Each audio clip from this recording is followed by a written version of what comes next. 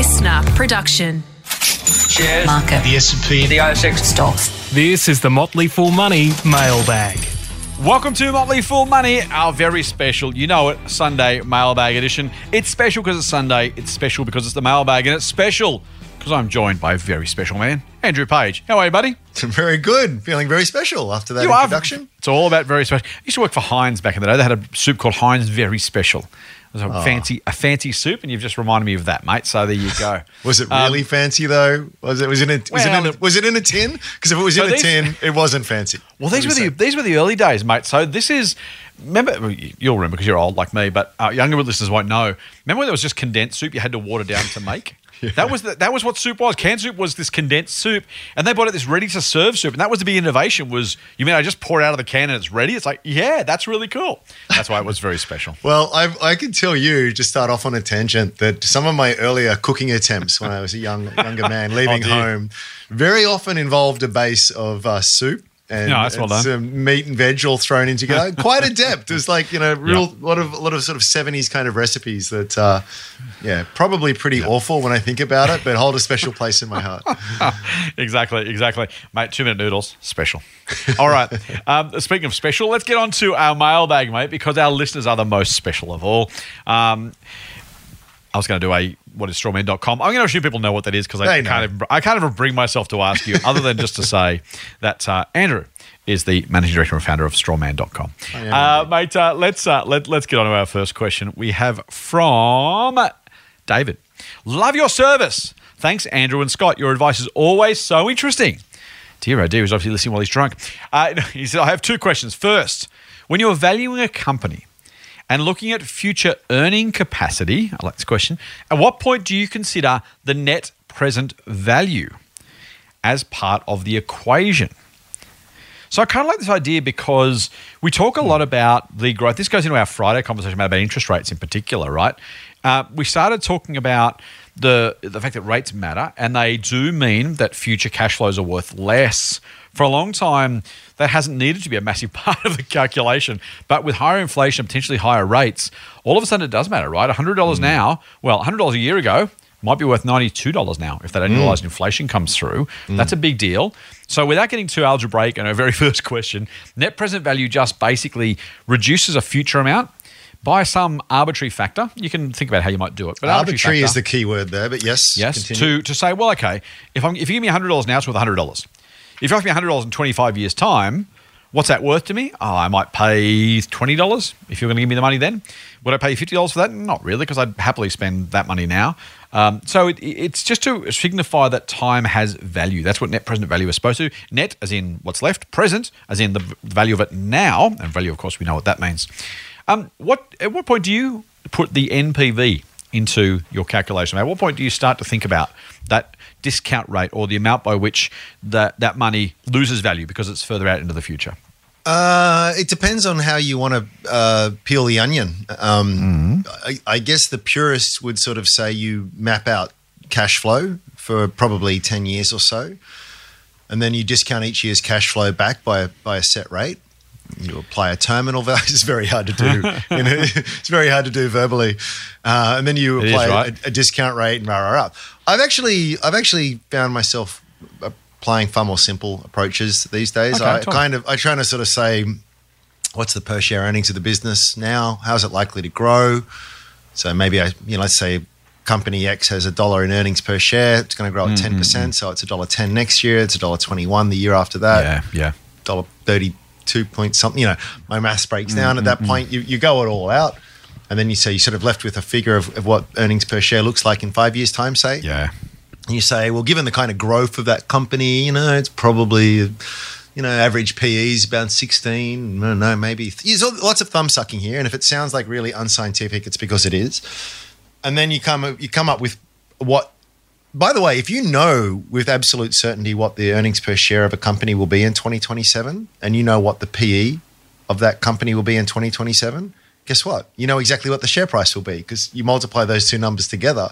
It's just a rearrangement of the good old-fashioned PE ratio. And so that says, okay, the share price is therefore worth X, whatever that happens to be. And then I discount that back. And how I discount it back is I don't think too much about inflation. Or, well, I guess it's sort of implicit in it, but I'm really thinking about the return that I want. So if I want a 20% that should change, return, though, right? Because if you're prepared to have a 10% Yeah. return normal times, if inflation's 8%, then after tax, after inflation, you only get a 2% return. So True. to some degree, you would want a higher return if you could get it, and maybe that is the question. You would want a higher return in a high inflation environment, right? Yep. It's true. Or you want the money sooner. That's part of the problem with tech stocks and growth stocks. Is people aren't prepared to wait because if I've got to wait 5 years for profits at a zero inflation, almost zero interest rate environment, that's effectively worth the same as today. If inflation is 8% a year for 5 years, well, those future profits are worth a heap less to me than they used to be. Yeah, really are. I mean, that's why you said it at the start, arbitrary.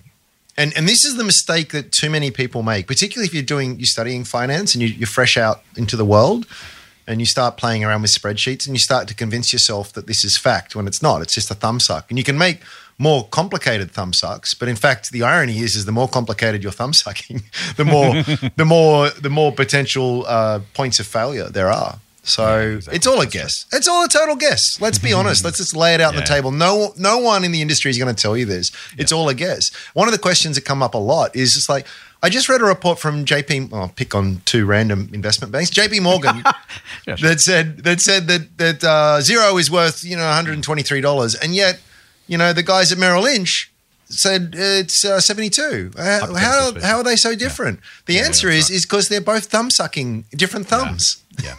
It's all a guess. There's a adults. mental picture for your Sunday afternoon, dear listener. There are no adults here. These are numbers that are guesses, and the more we wrap them in complexity, the more they sound sophisticated and smart, and therefore they sound right.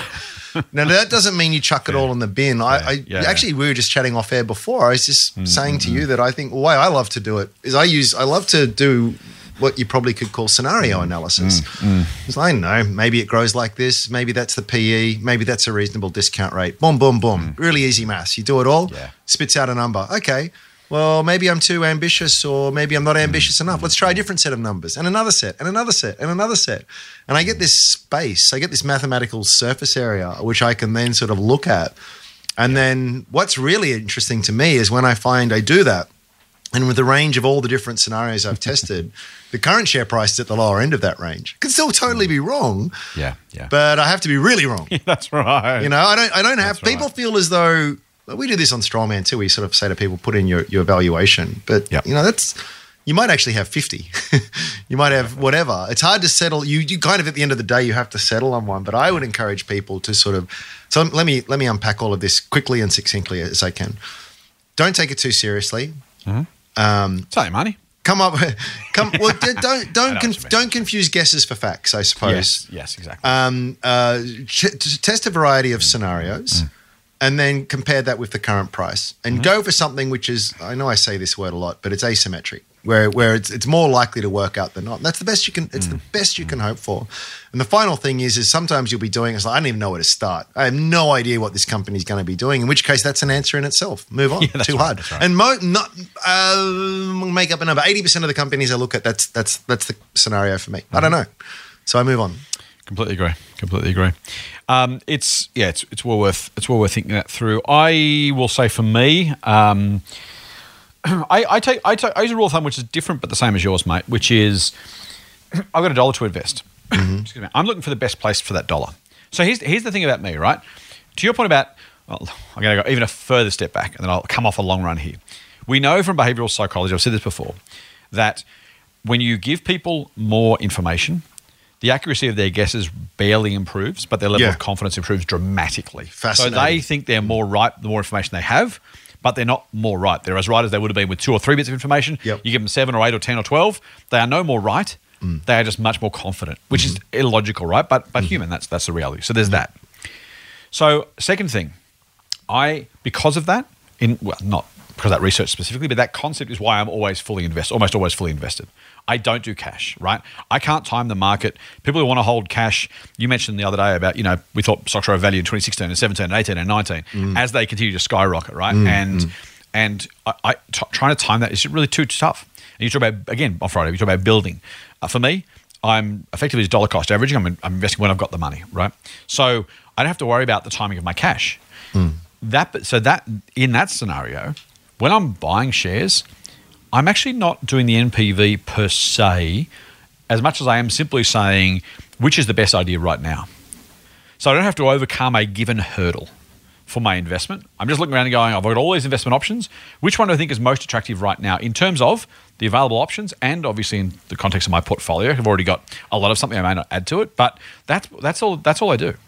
And so it's less about what discount rate do I use or how much do I discount the future value by, because I'm going to buy something anyway. And so if you're applying the same discount rate to all companies, now it can be different if the profits are not going to be done for years in the future. So it can impact the result. But I'm normally doing something closer to, at the current price, which one seems to have the best long-term future relative to that price? That's the one I'm buying. And so it simplifies a whole lot of that stuff. I don't have to know whether company A is worth $21.50 and the shares are at $23.60 or company B is whatever. It's just a case of, hey, which one is most attractive right now? And so I find for me that reduces the complexity of decision-making and the modeling that I need to do by massive, massive amounts. And that's how I get through. Same kind of idea from a slightly different perspective. So, but again, we always reference Uncle Warren, but for good reason. So he doesn't do any of these right, things. exactly. People say, he does it in his head because he's a genius. Well, that's not an unfair label, but it's also because he's not calculating or forecasting cash flows for each individual year and discounting it back and adding it all together. He's not doing that. He's probably doing something similar to what I outlined before. Just, on average, probably grow at this rate. Did you just say Warren Buffett using your strategy? Is that what you just said? No, if anything, Warren's probably doing something what I said I do. Probably do take you by approach. You're welcome. You're welcome, Mr. Buffett. But it's not simple is better in a lot of ways. In a lot of ways, and I think it's an excellent. I think it's an excellent. I can't tell you the number of conversations I used to get into where people would argue as to whether an 8.3% discount rate was better or a 9.6. Oh yeah, but inflation. Oh yeah, but for goodness sakes, if there are so many ways that this thing can fall over, and it's not going to fall over because you've used 8.3 instead of 9.6 or whatever it is. Generally right as opposed to specifically wrong. It gives you some way to draw a line in the sand. It's only going to be as accurate as the forecast that you use. Forecasts are almost certainly going to be wrong, but you just want something that's kind of going to work out well for you. You know what I use? So let's get back to the nub of the question. I tend to use 10%. Yeah, I normally roughly the same. Yep. And I use 10% because that's the long-term market average return of the market. Spot on.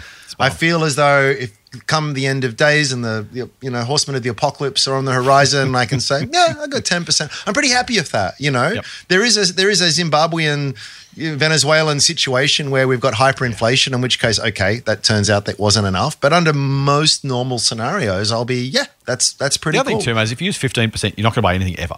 Yeah. Because nothing on any reasonable assumption. Some businesses will do better than that over time. Yeah. But no reasonable set of assumptions conservatively created are going to let you buy anything with a discount rate of 15% because it's just too high. You can want 15% returns, but it isn't being stupid. You buy nothing, and then the ones that surprise you because they do even better, you don't own because you're waiting for this magical fat pitch to turn up.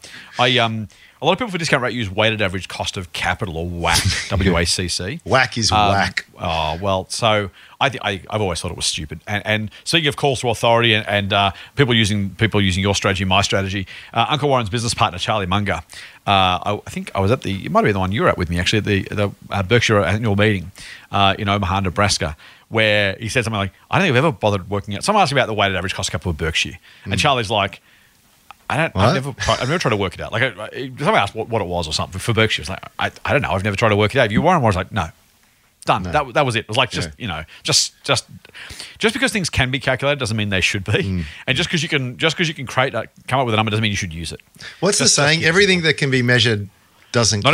Not everything that can be counts. Not everything can be counted counts. Not everything that counts can be counted. That's the one. Yeah, I've still boxed it up, but that's idea. Yeah. Should we move on? Yeah. Good. Yeah. Let me just talk about one thing. I will say and another thing.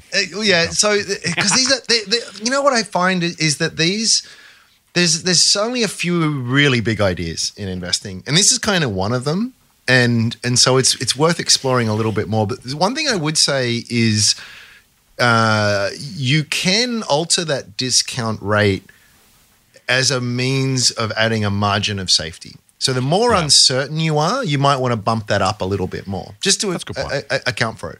Or if you're super, if I was doing that kind of analysis for Woolworths, And I was doing that kind of analysis for, I don't know, Pointera, small geospatial company, not yet profitable. I'm going to use a lower discount rate for Woolies because it's just lower risk. Yeah. The only thing you've got to be careful of there is not to layer margins of safety on top of margins of safety. That's exactly what I was going to say. I don't. Here's the thing, though, right? If you use a lower discount rate, you're implying you want a lower return or prepared to accept a lower return. And I have never really been sold on that idea, right? I want 10% on everything I own. I'm not saying I only want a 4% return on Woolies. Why? Because it's safer. Well, but you still only get 4%. You know what I mean? Yeah, I think that if you do the portfolio well enough, that'll take care of itself because you'll get some 15s on the ones you get used 10 for, and you get 5 on others. Again, academics will tell you otherwise, and people who love numbers and algebra and feel comfortable with. That's the other thing. People use it because it feels safe, right? It's like if I can put it in a spreadsheet, it must be true, and if I can explain it intelligently, then it must be smart. It's like, well, do you want to be smart? Or do you want to make money? Yes. So, I'm not going to personally. I wouldn't use a lower discount rate for anything. I never have. I never use a higher one either. Because if you've been appropriate with your assumptions and the likelihood of those growth numbers, I probably would use a less conservative growth assumption for Woolies because I know the range more tightly. When I say less conservative, I mean I'm aggressive with it. I don't discount my assumption too significantly because Woolies going to grow at roughly that rate because it kind of is. A company like, I don't know, pick a small microcap, tech specky or something. Different thing there too. Yes. Shall we move on? Yes, let's. Great question we got through on the Twitters. I'll give you our details in a minute. From Gary, who just says, I've got a question for the pod. Last week, you talked about repayments versus income for measuring affordability. This is housing. I know you love housing, Andrew. You'll love this question. I talked about the fact that, it's, to my mind, it's repayment affordability, not price versus income. Gary says, but what about the deposit required? That should be considered too, no? And I think he's right.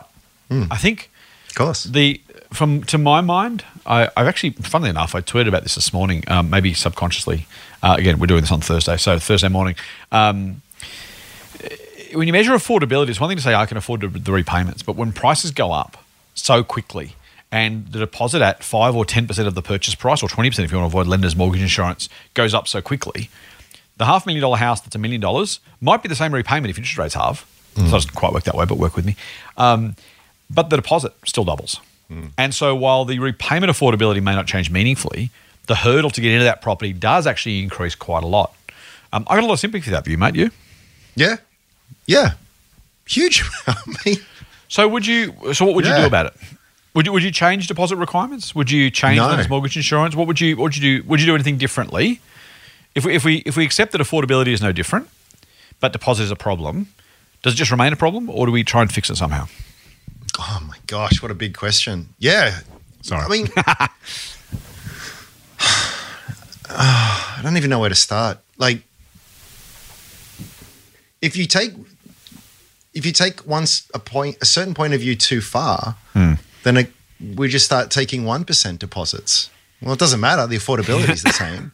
Sorry, now I've got 100 to 1 leverage. It's like, is that sensible? Maybe some people go, yeah, that's sensible. Can I say, I'm actually okay with that. Let me be controversial for a second. Okay. I'm not sure we need a deposit for anything other than proof of the ability to save, which if you've done that with a certain dollar amount of savings. So if I earn a certain amount and I can qualify for a loan that's now twice as big as rates have halved, and I've shown that I can afford to save the what is effectively a multiple of a monthly repayment rather than a percentage of a house price, I think that's a more appropriate number. If once upon a time a 5% deposit was the equivalent of, let's pick a number, 3 years repayments, right? But now the deposit is 6 years repayment you've got to save. Why is that a more appropriate metric to assess creditworthiness or riskiness? If 3 years repayments was enough in 2015, I'll just pick some numbers. Why are 6 years repayments all of a sudden now the benchmark? I actually think that's fundamentally flawed as a way of assessing that. You're coming at it from the borrower's point of view, and I agree with you actually. So the point is can I reasonably pay this thing off within the next 20, 25, 30 years, whatever the time frame is? Yeah. And can I do that accounting for the normal uncertainties and vagaries and unfortunate factors of life? getting sick, losing my job, interest rates going up, all of that. So we just said margin of safety, right? So you might be able to do something now. Maybe things get a lot easier and better for you. Maybe it won't. But you're right. If that's really the only calculus that matters. And so I 100% agree. But I would also have to say you need to look at it from a systemic point of view. The reason you have a deposit is for the lender, right? So if I'm gonna, you say, hey, Andrew, I'm a really good financial risk. In other words, I'm not very risky. I'm a proven earner. I will give me $1 million. I'm going to go buy a house, but don't you worry. Every week for the next 20 years, I'm going to pay enough back such that you get all your money back plus a bit to make it worth your while. I go, great. Now let's say, and there's zero deposit on that. Now let's say something out of left field happens, and for whatever reason, the property market drops 20%. And you can't pay. I'm stuffed. I'm absolutely screwed. When you have a deposit, you actually add a buffer to the lender. So it means that if I've lent you $1 million, the house drops by 10%, and you move to Cuba, I can sell and I'm still whole. But overall, mate, like think about that. So this is, and we need to. Sorry, just to finish on that. We need to think about that. I mean, people might go, well, that's the bank's problem. Yeah, it is until that we all bail them out with our own money, i.e. tax dollars, right? It's kind of it's society's problem, and we need to think about. We need a strong financial system. So I would say a good level of deposit is good from a systemic standpoint. Just to finish the thought. I agree with an exception, which is we would never. Well, I said never. I don't consider my investments on a position by position basis to make sure each one of them is never. There's no possibility of losing money on any of them. I buy a portfolio of shares, knowing that some will do really well, some will do ordinarily, some will do badly. Now, banks that have massive upsides, so their range of outcomes is much more limited. But I would argue that I don't know a circumstance in which a responsible lender has. So again, I don't know a circumstance in which the deposit taken would materially change the outcome for a responsible lender across their portfolio. So if I've already banked the deposit, right? so if I default on my house tomorrow after they bank the deposit, they're just going to write up a loss in their books for whatever's missing. They'll try and get money back from me. The loan stays with me. Yes, I move to Cuba or I'm outside the jurisdiction, but assuming I don't leave the country, I'm still here. I'm still on the hook for the loan, and 99% of us are going to pay that loan anyway. I absolutely take. I completely agree. By the way, systemically, I don't want banks taking silly risks because I don't want to be in a situation where the US was, where we had, our banks got through fantastically well, and for all the criticism they get for being too profitable, I'm like, you know what? If that's the price of a healthy, stable financial system, sign me up every day of the week. If we're going to pay slightly higher interest rates as a result to do that, then sign me up every day of the week. And everybody else. I'd happily say to everybody else, you're paying a little bit more than you otherwise would have to because the system is stable and secure. I think that's absolutely perfect. I'm just not convinced that as a systemic level, the incremental increase in deposit is actually making anything meaningfully safer given those circumstances. But they can sell your property, right? So that's my point. That's exactly why I'm saying it's like, they sell the property and you're on the hook for whatever's missing. How likely how likely is that deposit, if it was 10 or 5 or 2 or 1%, how likely is that in the event of a default to meaningfully change the situation? I would argue not very at all, given that they can garnish my wages from now to kingdom come to pay the loan off if I default. I probably won't, but if I do, they get that. They can sell the house for what it's worth, and if it goes up at any point, imagine taking a 5% deposit 10 years ago, selling the house today.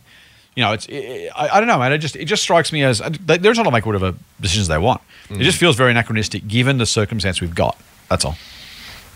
I think the key thing in all of what you said was what you said at the very start was a responsible lender. Oh, go on. Well, I'll go grab a coffee. You talk about banks and responsible lending. No, it's easy to get very conspiratorial. I'm not. I think most banks do the right thing most of the time. But also, it's not a tinfoil hat kind of scenario to sort of say sometimes they do silly things. We had a banking royal commission. I mean, look what happened. Look what came out of that. And that was only in a very narrow sort of frame of terms of reference. So, and we can see other developed Western economies, Ireland, Spain, the US, where we can see bad behavior. So it's kind of you're right, but there is a big element of responsibility there, and aversion of moral hazard and all the rest of it. We've kind of gone way off what the question was in terms of but I mean it's interesting stuff. So look, I would say the deposit size matters because that's a consequence of leverage. If I have a 50% deposit, I'm 1 to 2 leveraged.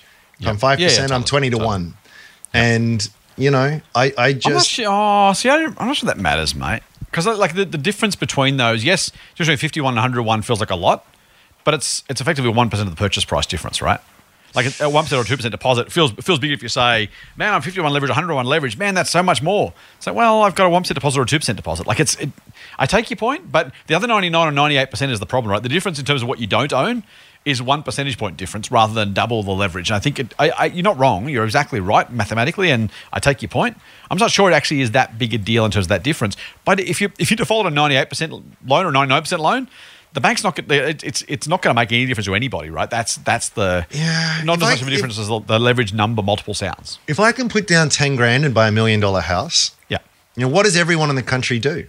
Well, no, you got to qualify for it. So the lending criteria still apply. I'm just talking about the deposit hurdle specifically. If I had $1 million income and a $1,000, and my income was safe and blah blah, blah whatever, like assume I'm running strawman. I'm making an absolute fortune.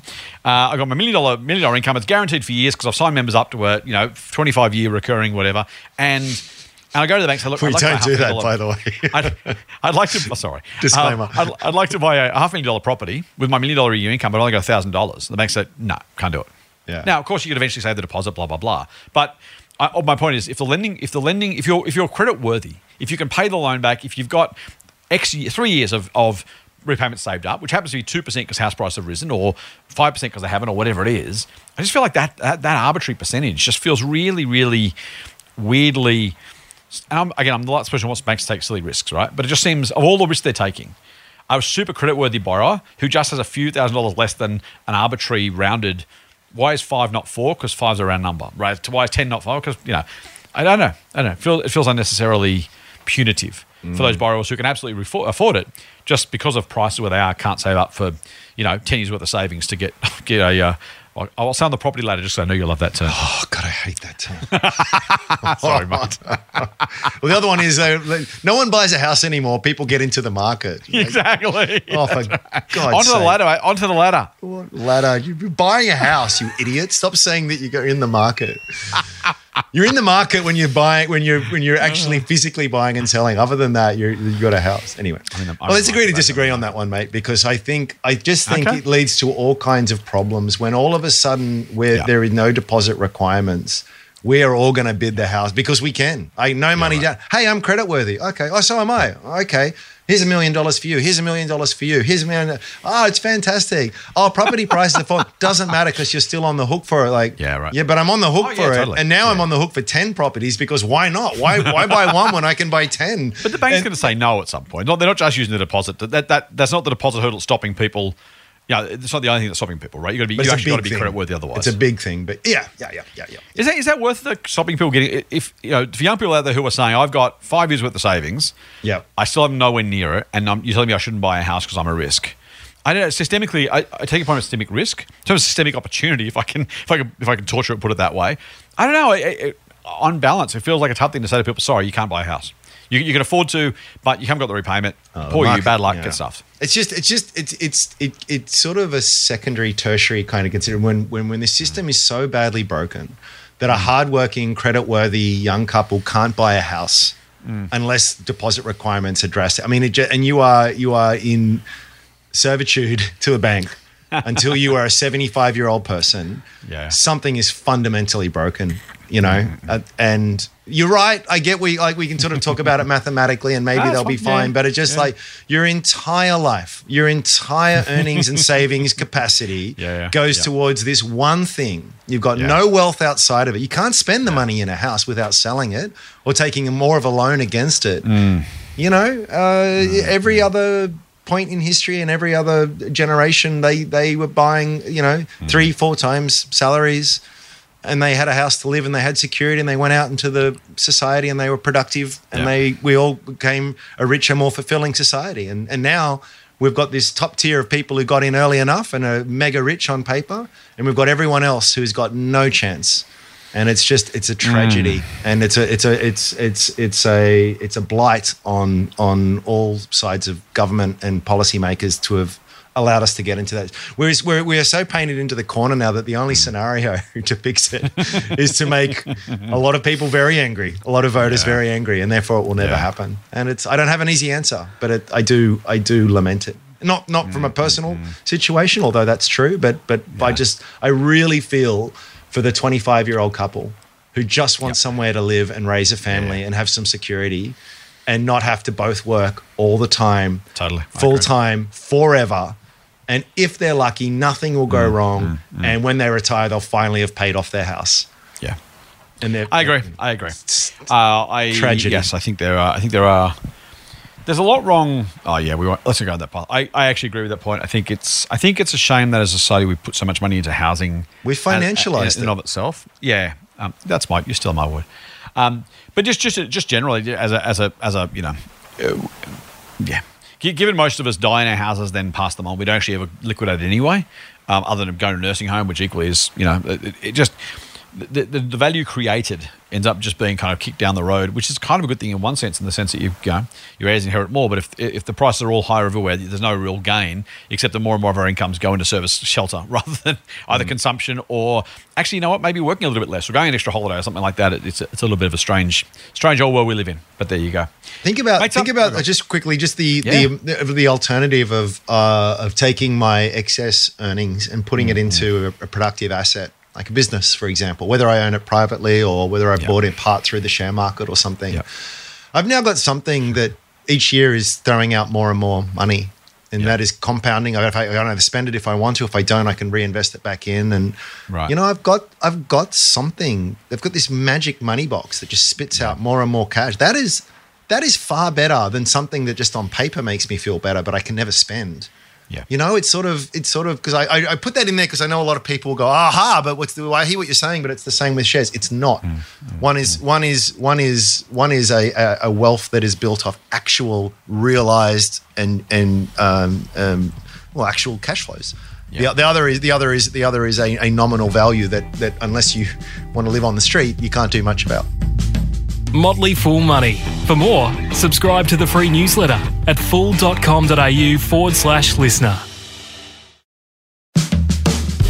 Hey, one from Tristan. Now, cross-promotion alert, but I'll do that at the end of here. Tristan says, hey, Scott, this was sent on the 28th of April. Hey, Scott and Ram, what's your opinion on equity crowdfunding through an ASIC-approved platform? I recently came across a product launched by Tai Tuivasa, who is a UFC fighter, called Drink West. I believe the product has a lot of potential to grow, especially when you see the sporting stars advertising the product. Worth saying that Nathan Cleary, the Penrith Panthers captain, and Gunn is also, I think, a shareholder, certainly involved in the promotion. Do you have any advice for people looking to invest in startups like this?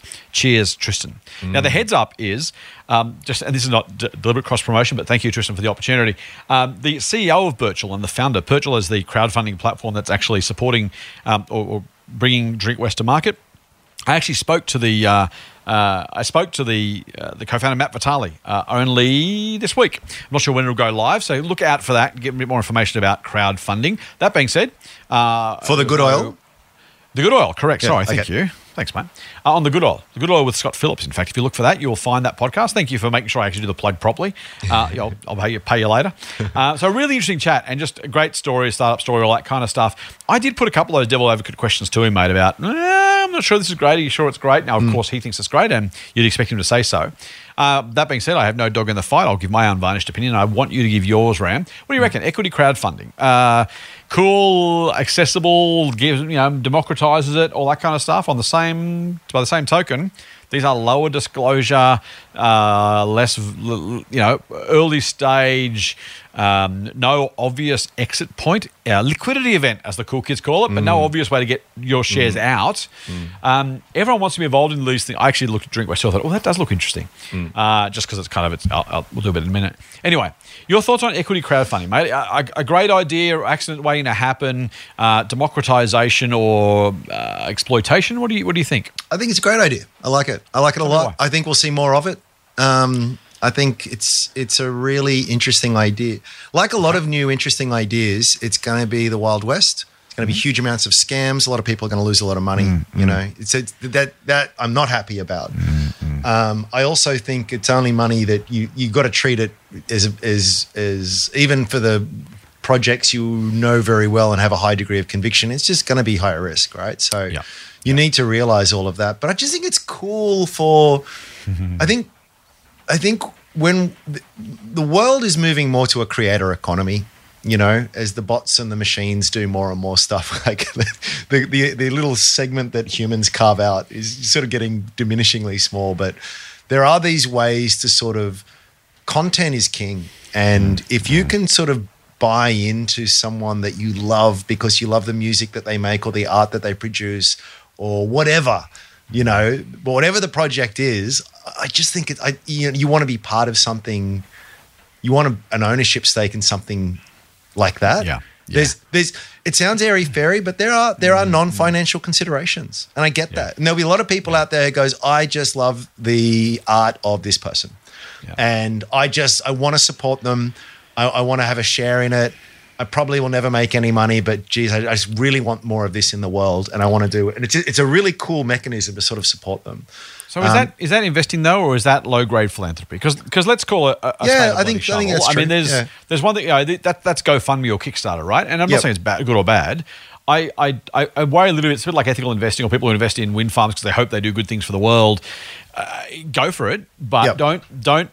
In my view, and I'm not saying this is the case about crowdfunding, by the way, in general, but just your comment then, confusing the two ideas of supporting someone and investing in something, they're two very, very, very different things. Yeah, no, you're right. You're 100% right. So I guess what I'm saying is you got to go in eyes wide open. And it's the answer that we give so often, which is it depends. Well, what's the project? I don't know.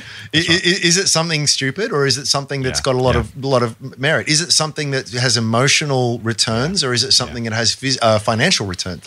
So it depends. And there'll be some projects out there that are just brilliant from a financial perspective, and there'll be a lot that aren't. So it depends. You know, whenever you're doing something like that, just go in eyes wide open and remember the opportunity cost, because if you put some money there, it's not going somewhere else, and it could be in a broad-based ETF, and maybe that's a better place for pure financial reasons. So, that's what what I worry about with investing. I'll get back to equity crowdfunding in a sec. What I worry about with that sort of I don't want to call it impact investing, it's not necessarily that. What worries me a little bit is when we put investing on it, it gives it a gravitas that justifies us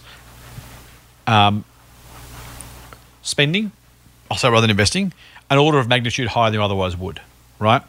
$10 on the dogs at Dapto feels like a gamble. $10,000 on some specky miner it's investing. I know it's speculative, but it's just money I can afford to lose.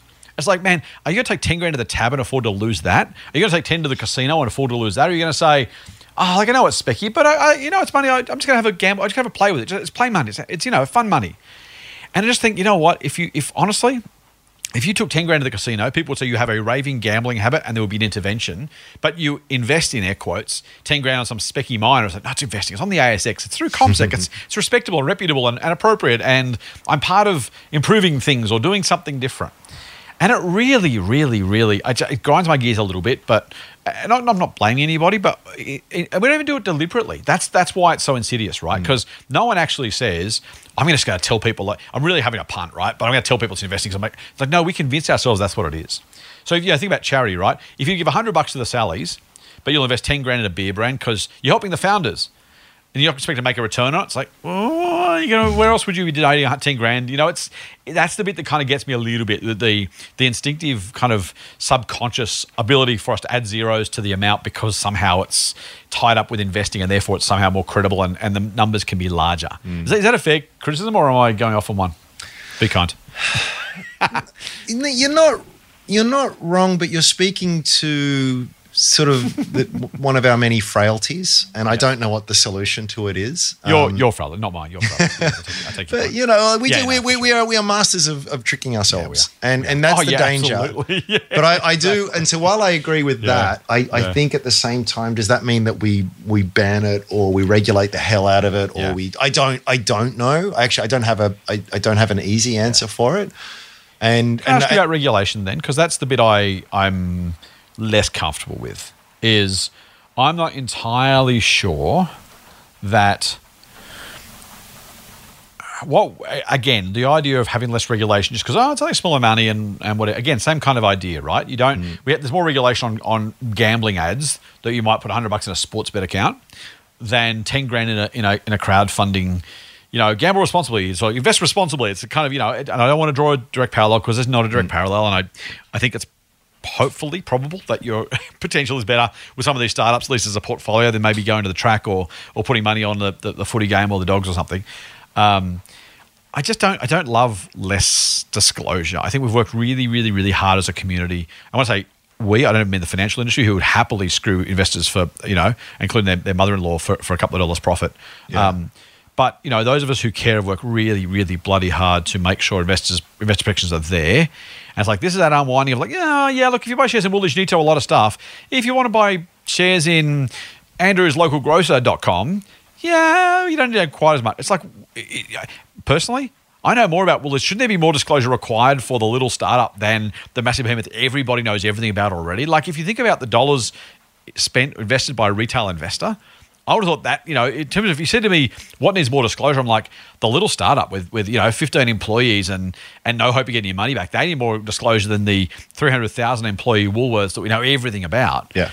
I don't love the idea of just some saying, well, we're supporting the economy and we're helping people invest in startups and so let's just wipe away those rules because they're pesky and we don't like them anyway. Yeah. So I would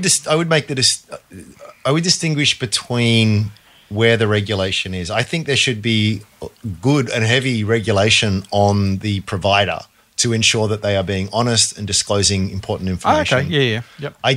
I'm less comfortable with the regulations that stop me making a free choice as to how I spend or invest my money. So, you know, I maybe I want to go the track, Dapto. Maybe I want to bet $10,000 on it. I mean, you know, is it a good thing to do? No, but it's a free society at the same time. You know, I kind of feel as though it's a slippery slope, and I'm not a libertarian. I'm not a libertarian. Let me make that clear. But at the same time, you know, you got a MAGA hat on, which is weird. I don't understand why is there a MAGA hat on your head? Don't trigger me. You know, one of the things that really annoys me in our space is the term sophisticated investor. Yeah. So there's a lot of investments that you or I or a bunch of listeners won't be able to have access to because we are not classed as sophisticated investors. And you're like, well, those people can invest in these things that look really interesting. Why can't I? Yeah. And it's got nothing to do with how sophisticated you are. It's got to do everything to do with how much money you've got. That's right. You know, it's a stupid term, but it's kind of like that. Well, so I just feel as though if there are people out there making call them high wealth individual if you want to call them something. If you want to make it call a spade.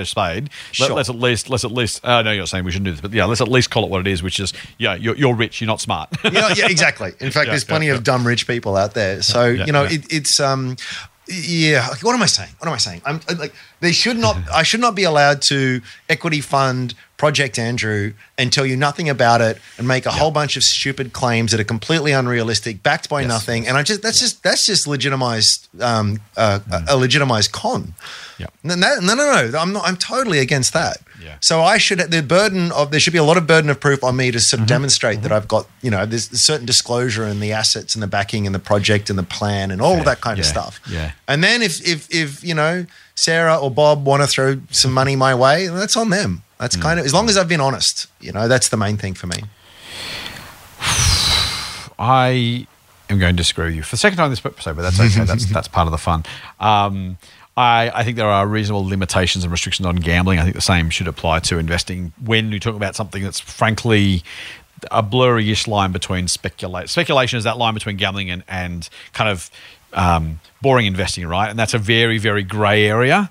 And I think, Should we be prevented from it? Probably not. Should there be rules to make sure that there's sufficient amounts of disclosure? I think so. To your point, I wouldn't stop people doing it, but am I so sure that a PDS required or a prospectus required to launch in the ASX, why should that have a higher burden than an equity crowd fund where I could put if I put 10 grand in both of those things, I get different amounts of information.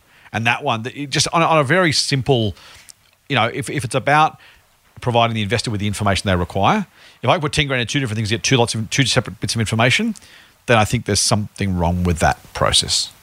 By the way, sophisticated investors, I agree with you from a very different perspective, just disagree again.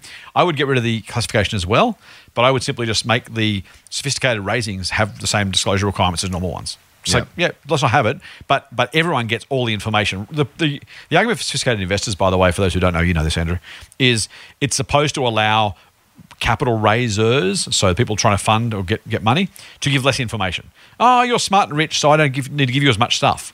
So that's fine. Get rid of sophisticated investors. Give everyone the chance, but increase the disclosure level to the same as a retail investor. Then you solve both problems at once. Super easy. I think it's one of those things as a society, a bit like housing. We can afford to actually look after each other a little bit better, right? We don't. There's nothing in the process that says you must be able to raise money without telling people the stuff they need to know just because you need the money. So that's not how it works. We actually have investor protections for a reason. So I agree with you.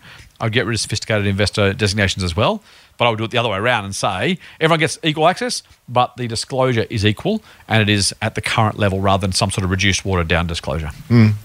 Would you go for that or no? I think it's like a lot of things. It's just like the devil's in the detail. I think big picture. I think we're all in furious agreement with each other, and you sort of, we start arguing the edge cases. But I've got no big problem with all of that. That's true. And that's just to come back to the question. Edge case, isn't it? It's. I think it's. For someone to say, "Oh, this equity crowdfunding is brilliant," is just as bad as someone saying, "No, it's terrible." Yeah, because it's too broad. It's a very big label that applies to a lot of different things. So I just come back to it depends. Eyes wide open, know what you're doing, which is always the case, and don't bet the farm on something that could really hurt you. I like that a lot. I think that's super smart, mate. That's great advice. At the end of the day, if you can manage your own behaviour, then the disclosures matter less, right? Yeah, that's true. Part of the message if you're listening. Yep. Really, really, really great point, mate. Thank you. Question if we got from who was this one from? This is the second question actually from David from before. I've heard you talk about a lot about Motley Fool Extreme Opportunity Service, where you say winners may be 4 in 10 or less, but the wins will hopefully outweigh the losses. David didn't say hopefully. I added a hopefully because I don't want to be misquoted. Hopefully outweigh the losses. Does this mean, he asks, in principle, that one should buy all the recommendations in a service? And if so, when do we know when you recommend to sell or divest a stock? So this is a very, very company-specific one. Yes, so I want to answer this, mate, not about the service. I will say quickly, Extreme Opportunities does recommend sells if it's time to sell, they believe. They'll get it wrong, as I do at Share Advisor, so that's clear. What I want to talk about now, mate, out of this question was the idea of sample error. I don't know if we've talked about this recently or not. Ben Graham, father of value investing, seen as a guy who used certain rules to buy a stock. Net nets and under certain asset values and whatever. That was the way he approached it. And people say, I'm a Graham investor, so I bought this company based on his rules or his approach.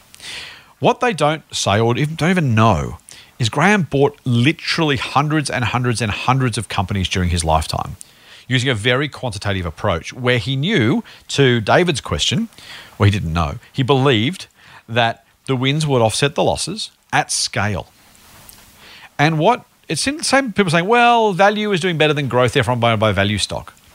If you only buy one, we've talked about the coin toss thing before, right? Even with a loaded coin, if you only buy one, you're in trouble. It's just one of those situations where just because the strategy works, it's a bit like the magic formula investing. We've talked about that before. Return on equity and is it earnings yield? Whatever the other one is. Yes, it is. Yep. It works overall. Generally, historically, whether it keeps working or not, it's the open question, right? But even the fact it does work or has worked in the past is literally you buy a lot of them, and you let the odds work out. When you play games of chance, the casino doesn't win everyone, but it knows the more you pay, the more you lose because that's the way it's designed. And I just think for David's point, so to answer his question directly, but also make a broader point, any strategy you follow, whether it's a recommendation from the Motley Fool, whether it's your favorite cabbie, whether it's some sort of mechanical investing strategy or quantitative analysis or something else, unless you buy a large sample of those the companies that pass the filter, it's literally pot luck. It's not much better, if it's better at all, than random chance. Because in that 4 out of 10, even a share advice, 6 out of 10, right? If you buy 1 or 2 or 3, it's almost a coin toss as to whether or not you're going to win or lose. Now, by 40, and you go, no, I'm not saying you have to buy 40 stocks necessarily. It goes back to how many stocks we should own, which we've talked about before. But it just reminded me that, any strategy you're following, whether it's one of ours or I don't really care, whatever it is, an automated strategy, whatever strategy you're following, you've got to make sure you buy enough. There are enough, to use the statistical terms, there's enough in the sample, or there are enough events, two of the words you'll hear, two of the terms you'll hear in statistics, to make sure that you actually have a representative result. Any thoughts on that? Yeah. The most valuable commodity in investing, from a marketing perspective, is certainty. Oh, isn't it? That's what sells. Trading systems that spit out buy or sell recommendations. That's the best thing in the world, isn't it? It's what we all all you do want. is follow what we say. Exactly. We crave it. Exactly. And it's That's not, right. it's human nature, right? Of course we do. Yeah. And so I've said this before. You go and set up Scott Phillips' General Advisory Service. Yeah. I'll set up Andrew Page Advisory Service. You say, come invest with me, and I'm going to give you a whole bunch of excellent stock tips. And my marketing message is, come invest with me. I'll be right 3 or 4 times out of 10. There's going to be long periods of underperformance. It's going to be super scary. You're going to hate me for a while. You're going to, I think overall it'll work out really well. Yeah. In 10 years' Eventually time, you'll look back and you'll be really glad. You'll get a really good value for money. But I don't actually know which one's going to go well. I'm going to make lots of bad. No one is buying my newsletter. Yeah. No one is buying my newsletter. So it's just, despite the fact the messages are yours is more honest, more realistic, more reasonable. Yeah. You're much more likely to actually be representative of what the experience is going to be. Yeah. It's human nature. We want that. And that's why it's why when it's changing these days, but back in the day, banks were the most impressive buildings on Main Street. Yes. They had the big columns and that because they had to exude this image of safety, of security, of all of these kinds of things. Yeah. And it's the same with brokers. The person in the CBD office with the fancy suit and the an opinion on everything. That's the person you want to listen to, right? Yeah. The one who's got the fancy car, the nice house. Because they're selling the same thing. They're selling that certainty, and they do it because that's what works. Yeah. And why does Coke advertise young people on the beach? With a beach ball, because the fat guy on the couch Coke. eating fried chicken and a can of Coke doesn't sell. Be like him. Thank you. I get it. I get these. I really do get these questions, and people asking the right kind of questions. Yeah. And then you give this really great answer, but it's a really unsatisfying. If I can be frank, it's a really unsatisfying. It's it's the right answer, but it's a very unsatisfying one. Yes, exactly. Exactly. And I know because I used to work there. Markets are doing well, everyone wants your newsletter. Market's going bad, everyone hates you. And it's a mug's game. It's like, you're a sucker for punishment. Why would you do that to yourself? Exactly. And there's huge churn and there's all of that kind of stuff because you can lead a horse to water. You can say this is what it's about. This is what it's about. Yeah. And it's just, I don't know what you can do. And all I would sort of say to people listening is that whatever Motley Fool or whoever you're going to go with, and I've said it before, you either just sort of follow everyone and get the average and trust in the advisors, or you use it as a filter to shortlist the market for you, and then you take it from there. It's your money. Yeah. It's all care, no responsibility under a general advice model. And it sounds like, that's a bit harsh. I'm like, well, no, it is. Yeah. And you don't get to take a tip from somewhere and then tell all your friends at the next barbecue how much of a genius you are when it goes well. And then if it goes bad, say those evil bastards over there lost all my money. It's your choice, right? I'm a truth bomb here. This is your money, right? And you need to take it seriously. If nothing wrong with getting some expert help. Absolutely. I mean, we do that. People get personal trainers and people get interior designers. We use experts all of the time, and they're great value when you've got good experts. experts. Yep. But you have to take ownership of this. You've worked so long and so hard to save up your money, and to completely outsource that, with complete abandon is just very dangerous. And so you just educate. It's too important not to spend a bit of time thinking about, and to put a little bit of effort in. Yep. Rant over for now.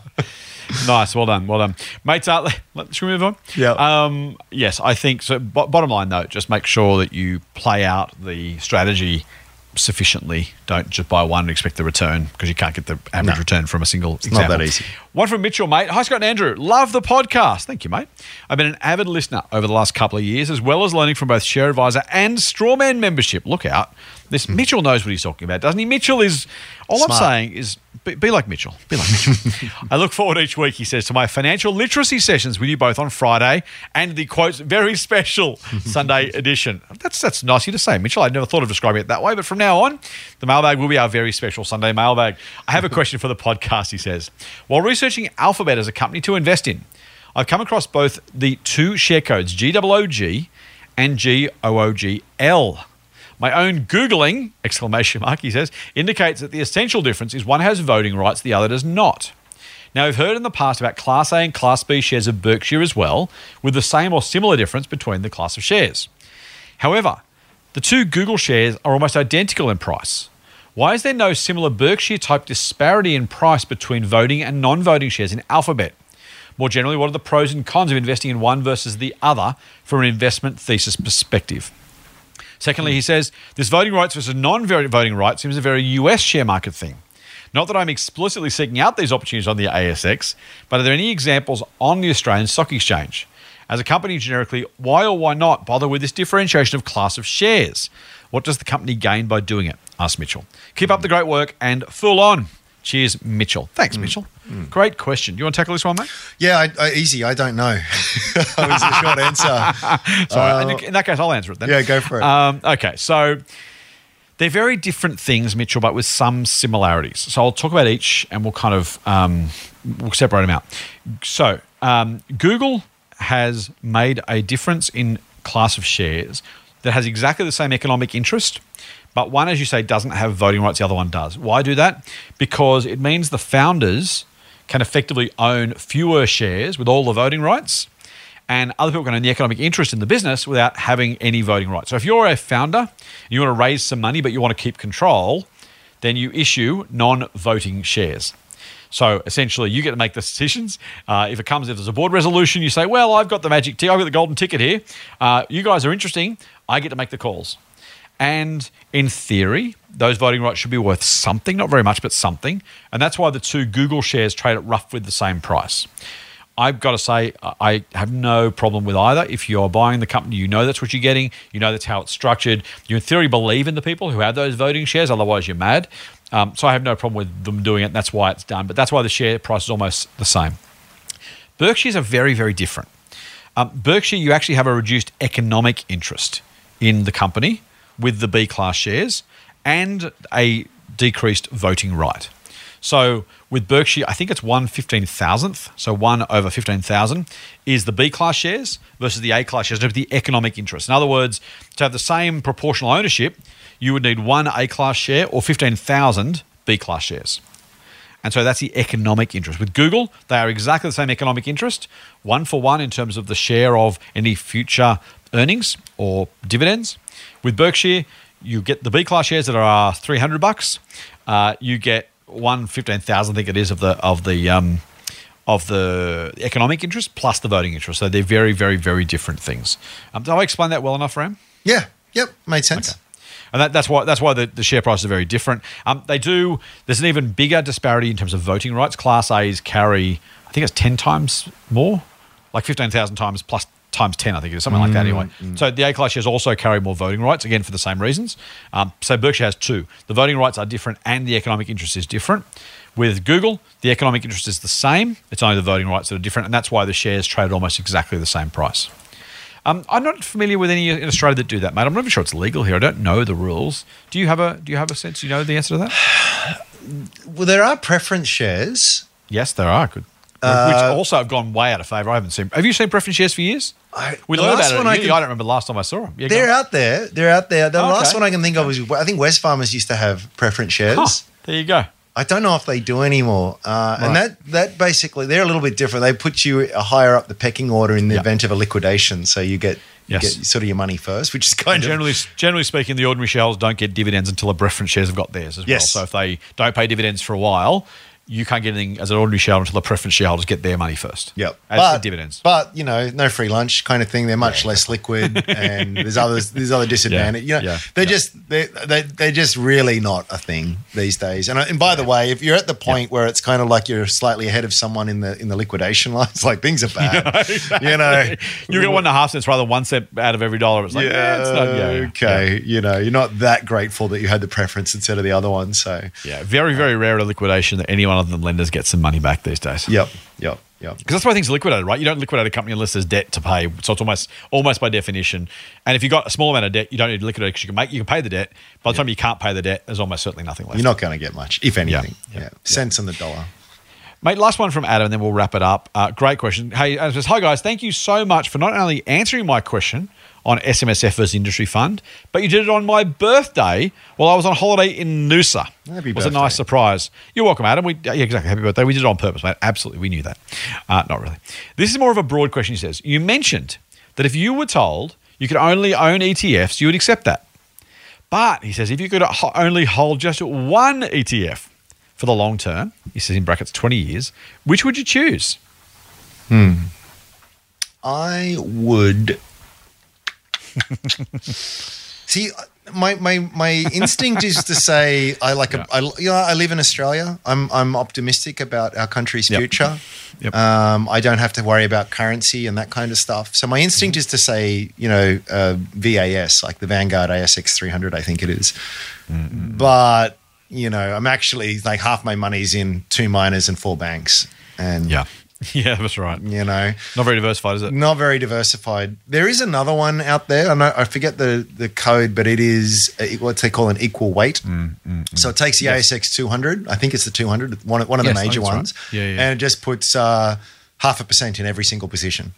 Yeah. And I that resonates with me. That solves it. Means that much smaller companies in that pecking order get a much higher weight than they would in the regular kind of ETF. I don't mind that. Yeah, but I don't mind that. And it means that these which, we've just talked a bit about banks and miners before. I'm just at this point, they're not really my cup of tea. So I'd probably go for that. I like the NASDAQ. I think the US is just a fascinating country, but it is the home of capitalism. It is where the biggest and arguably the best technology companies are. Technology and the internet is here to stay. I find it very hard to imagine a future where a lot of these big players aren't around and radically changing the world. So I like the NASDAQ, the NDQ ETF as well. But if you really want to just make sure that you're as rock solid as you can, the MSCI World Index, just buy Planet Earth. Yeah. You can do that too. Hard to go past, isn't it? That one. I'm trying to find... So they found the equal weight index. It's a Van Eck product. MVW is the code. It only has 89 companies in it, which makes me think it's probably just tracking the ASX 100, but even then it's short. So they say ASX-listed companies across all sectors, including offshore companies, which generate at least 50% of their revenues or assets from the Australian market. Oh, okay. So I'm not entirely. You have to probably just check. I'm just trying to find the index now while we speak. It's all about the research, as you know, mate. We're all about researching. I cannot find the index that it tracks. It's obviously a smaller one than 200. So it might be the 100. It might even be a specific. While you're looking, the fortunate thing, it's a great question. It's a great question, but it's it's based on a false premise, and that is you don't have to buy just one. I was waiting for you to completely avoid the question altogether, or say. Well, I love it because it's really sort of saying, if hold a gun to your head, which one are you going to do? I love it, but what I would probably do is I would probably buy a bit of the VAS, a bit of the NDQ, maybe a bit of the equal weight, and go do whatever I like to do. You've talked beautifully, mate, because it gets me to I found the index. It's basically a self-created index. It's the MVIS Australia Equal Weight Index, funnily enough, which is exactly what the product is. The rules for the index are a market cap exceeding $150 million US, 3-month average daily trading volume of at least $1 million, and at least 250,000 shares traded every month. So it's an arbitrary index made up of those things. So big enough to be useful, but rules based. Exactly. I will say the management fee is it's just over 1/3%, which is not cheap relative to what else you can get. It's not super expensive either. I'm with you. Just to wrap this up, here's the thing, right? It's funny when we think about shares, because we have access to the international markets, we think differently, right? All of my homes are in Australia. All of my cars are in Australia. All my jobs are in Australia. We don't kind of think, well, if we're going to buy one home, I probably should buy one internationally just because, Australia. It's funny how we do it with shares. Because we can, which is a great benefit. But it also really messes with your head because you're kind of trying to think about, well, what should I do then? And I'm kind of with you, right? My instinctive answer was the Vanguard Global ETF. It's the VGS is the code on the ASX, because you get to buy the world. It's the developed world less Australia, by the way. It excludes Australia, which is not ideal, but they do it because you buy an Australian one here, so you don't need to double up, which makes sense. Okay. Yeah. But it means you're actually excluding Australia. You kind of think, what would you prefer? I think I'd go Australia, mate. I think I'd go Australia because I would go VAS, which is the Vanguard ASX 300 index. I like Vanguard because they're a not-for-profit, and while I love profit-making companies, I think that the odds are good that Vanguard's going to be acting in my best interest for as long as they can, given the fund is owned by the investors, so it just aligns the interest more. If I'm doing it for 20 years, I want to know that there's the best chance possible that I have no uncomfortable surprises, so I'd go Vanguard. ASX 300 because that's their largest Australian-based one. Probably fundamentally, you've mentioned currency, mate. I can't imagine a scenario in which the currency deviates meaningfully and permanently, but I can't rule it out either. So if you literally said you've got one chip, you put it anywhere you want, but whatever happens to that chip, that's your entire future on that one chip. I would love the returns of a global index because it's super diversified. I think that's a fantastic way to do it. But I don't think I could bring myself to say I'm gonna put my entire financial future on the hook based on a whole lot of other things, including the Australian dollar. And I think that for me would be that whole, is it likely? No. But you don't get to play the odds. A bit like we said before with that, ironically, with the first question about, the 4 out of 10 and how does it play out. This is the reverse of that, which is you're choosing to play only one chip, so you better play that safely because there's no second chance, right? So the safest option for mine, yes, is it more risky just in one country? Possibly.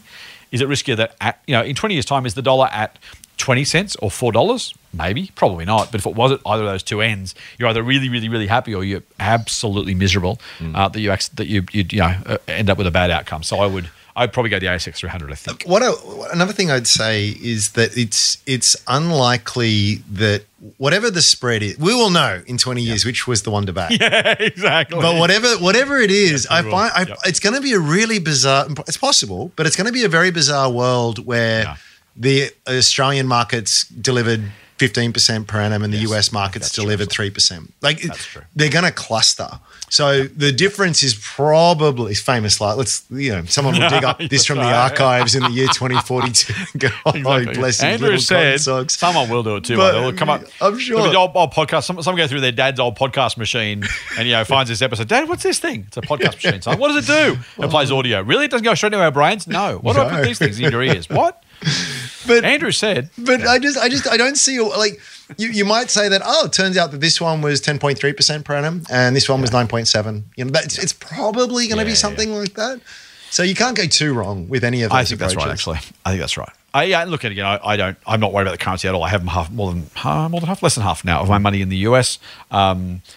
Less because some of them have fallen, but I'm not worried about the currency at all. But if you said literally, what I do with a diversified portfolio across many, a couple of dozen companies, maybe 3 dozen across Australia and America, I do with 3 dozen companies, not with one chip, played once in one spot. That's a very different question. But I take you're absolutely right, mate. The chance of it happening very small. And the fact they will be so close together probably is exactly why I would do it in Australia rather than take the currency risk. Because at net, if you're buying an index, you're probably in the same kind of place. Yeah. Yep. That was a fun episode. It was. I think we're enjoyed done. it. Before we go, if you do have questions for us next week for the mailbag, the very special mailbag as we heard, first time ever. It's been called no, I'm kidding. Please let us know. If you're an email person, email us while you still have email. While email is still a thing, The cookies don't use it anymore, but old people like us still do. And if you want to send us an email, info, I-N-F-O, @fool.com.au. You can get us all on the Twitter machines. The only place you can get Andrew Page is exclusively on Twitter. Now, Elon's running the place. Andrew may be elevated to some sort of special status. We'll have to stand by and find out. But you can grab him at @Sage_Simeon or at @StrawmanInvest. You can get me on Twitter or Insta at TMFScottP. You get The Motley Fool on Twitter or Insta at The Motley Fool AU. And if you're on Facebook, check me out, facebook.com/ScottPhillipsMoney or facebook.com/The Motley Fool Australia for our company page. And speaking of pages, thank you, Andrew Page from Strawman.com. Thank you. I've been Scott Phillips from The Motley Fool. And until next Friday, full on. Full on. The Motley Fool and people appearing in this program may have positions in the companies mentioned. General advice only. Please speak to your financial professional to understand how it may pertain to your situation. Subscribe to the free newsletter at fool.com.au/listener. The Motley Fool operates under Financial Services Licence 400691. Listener.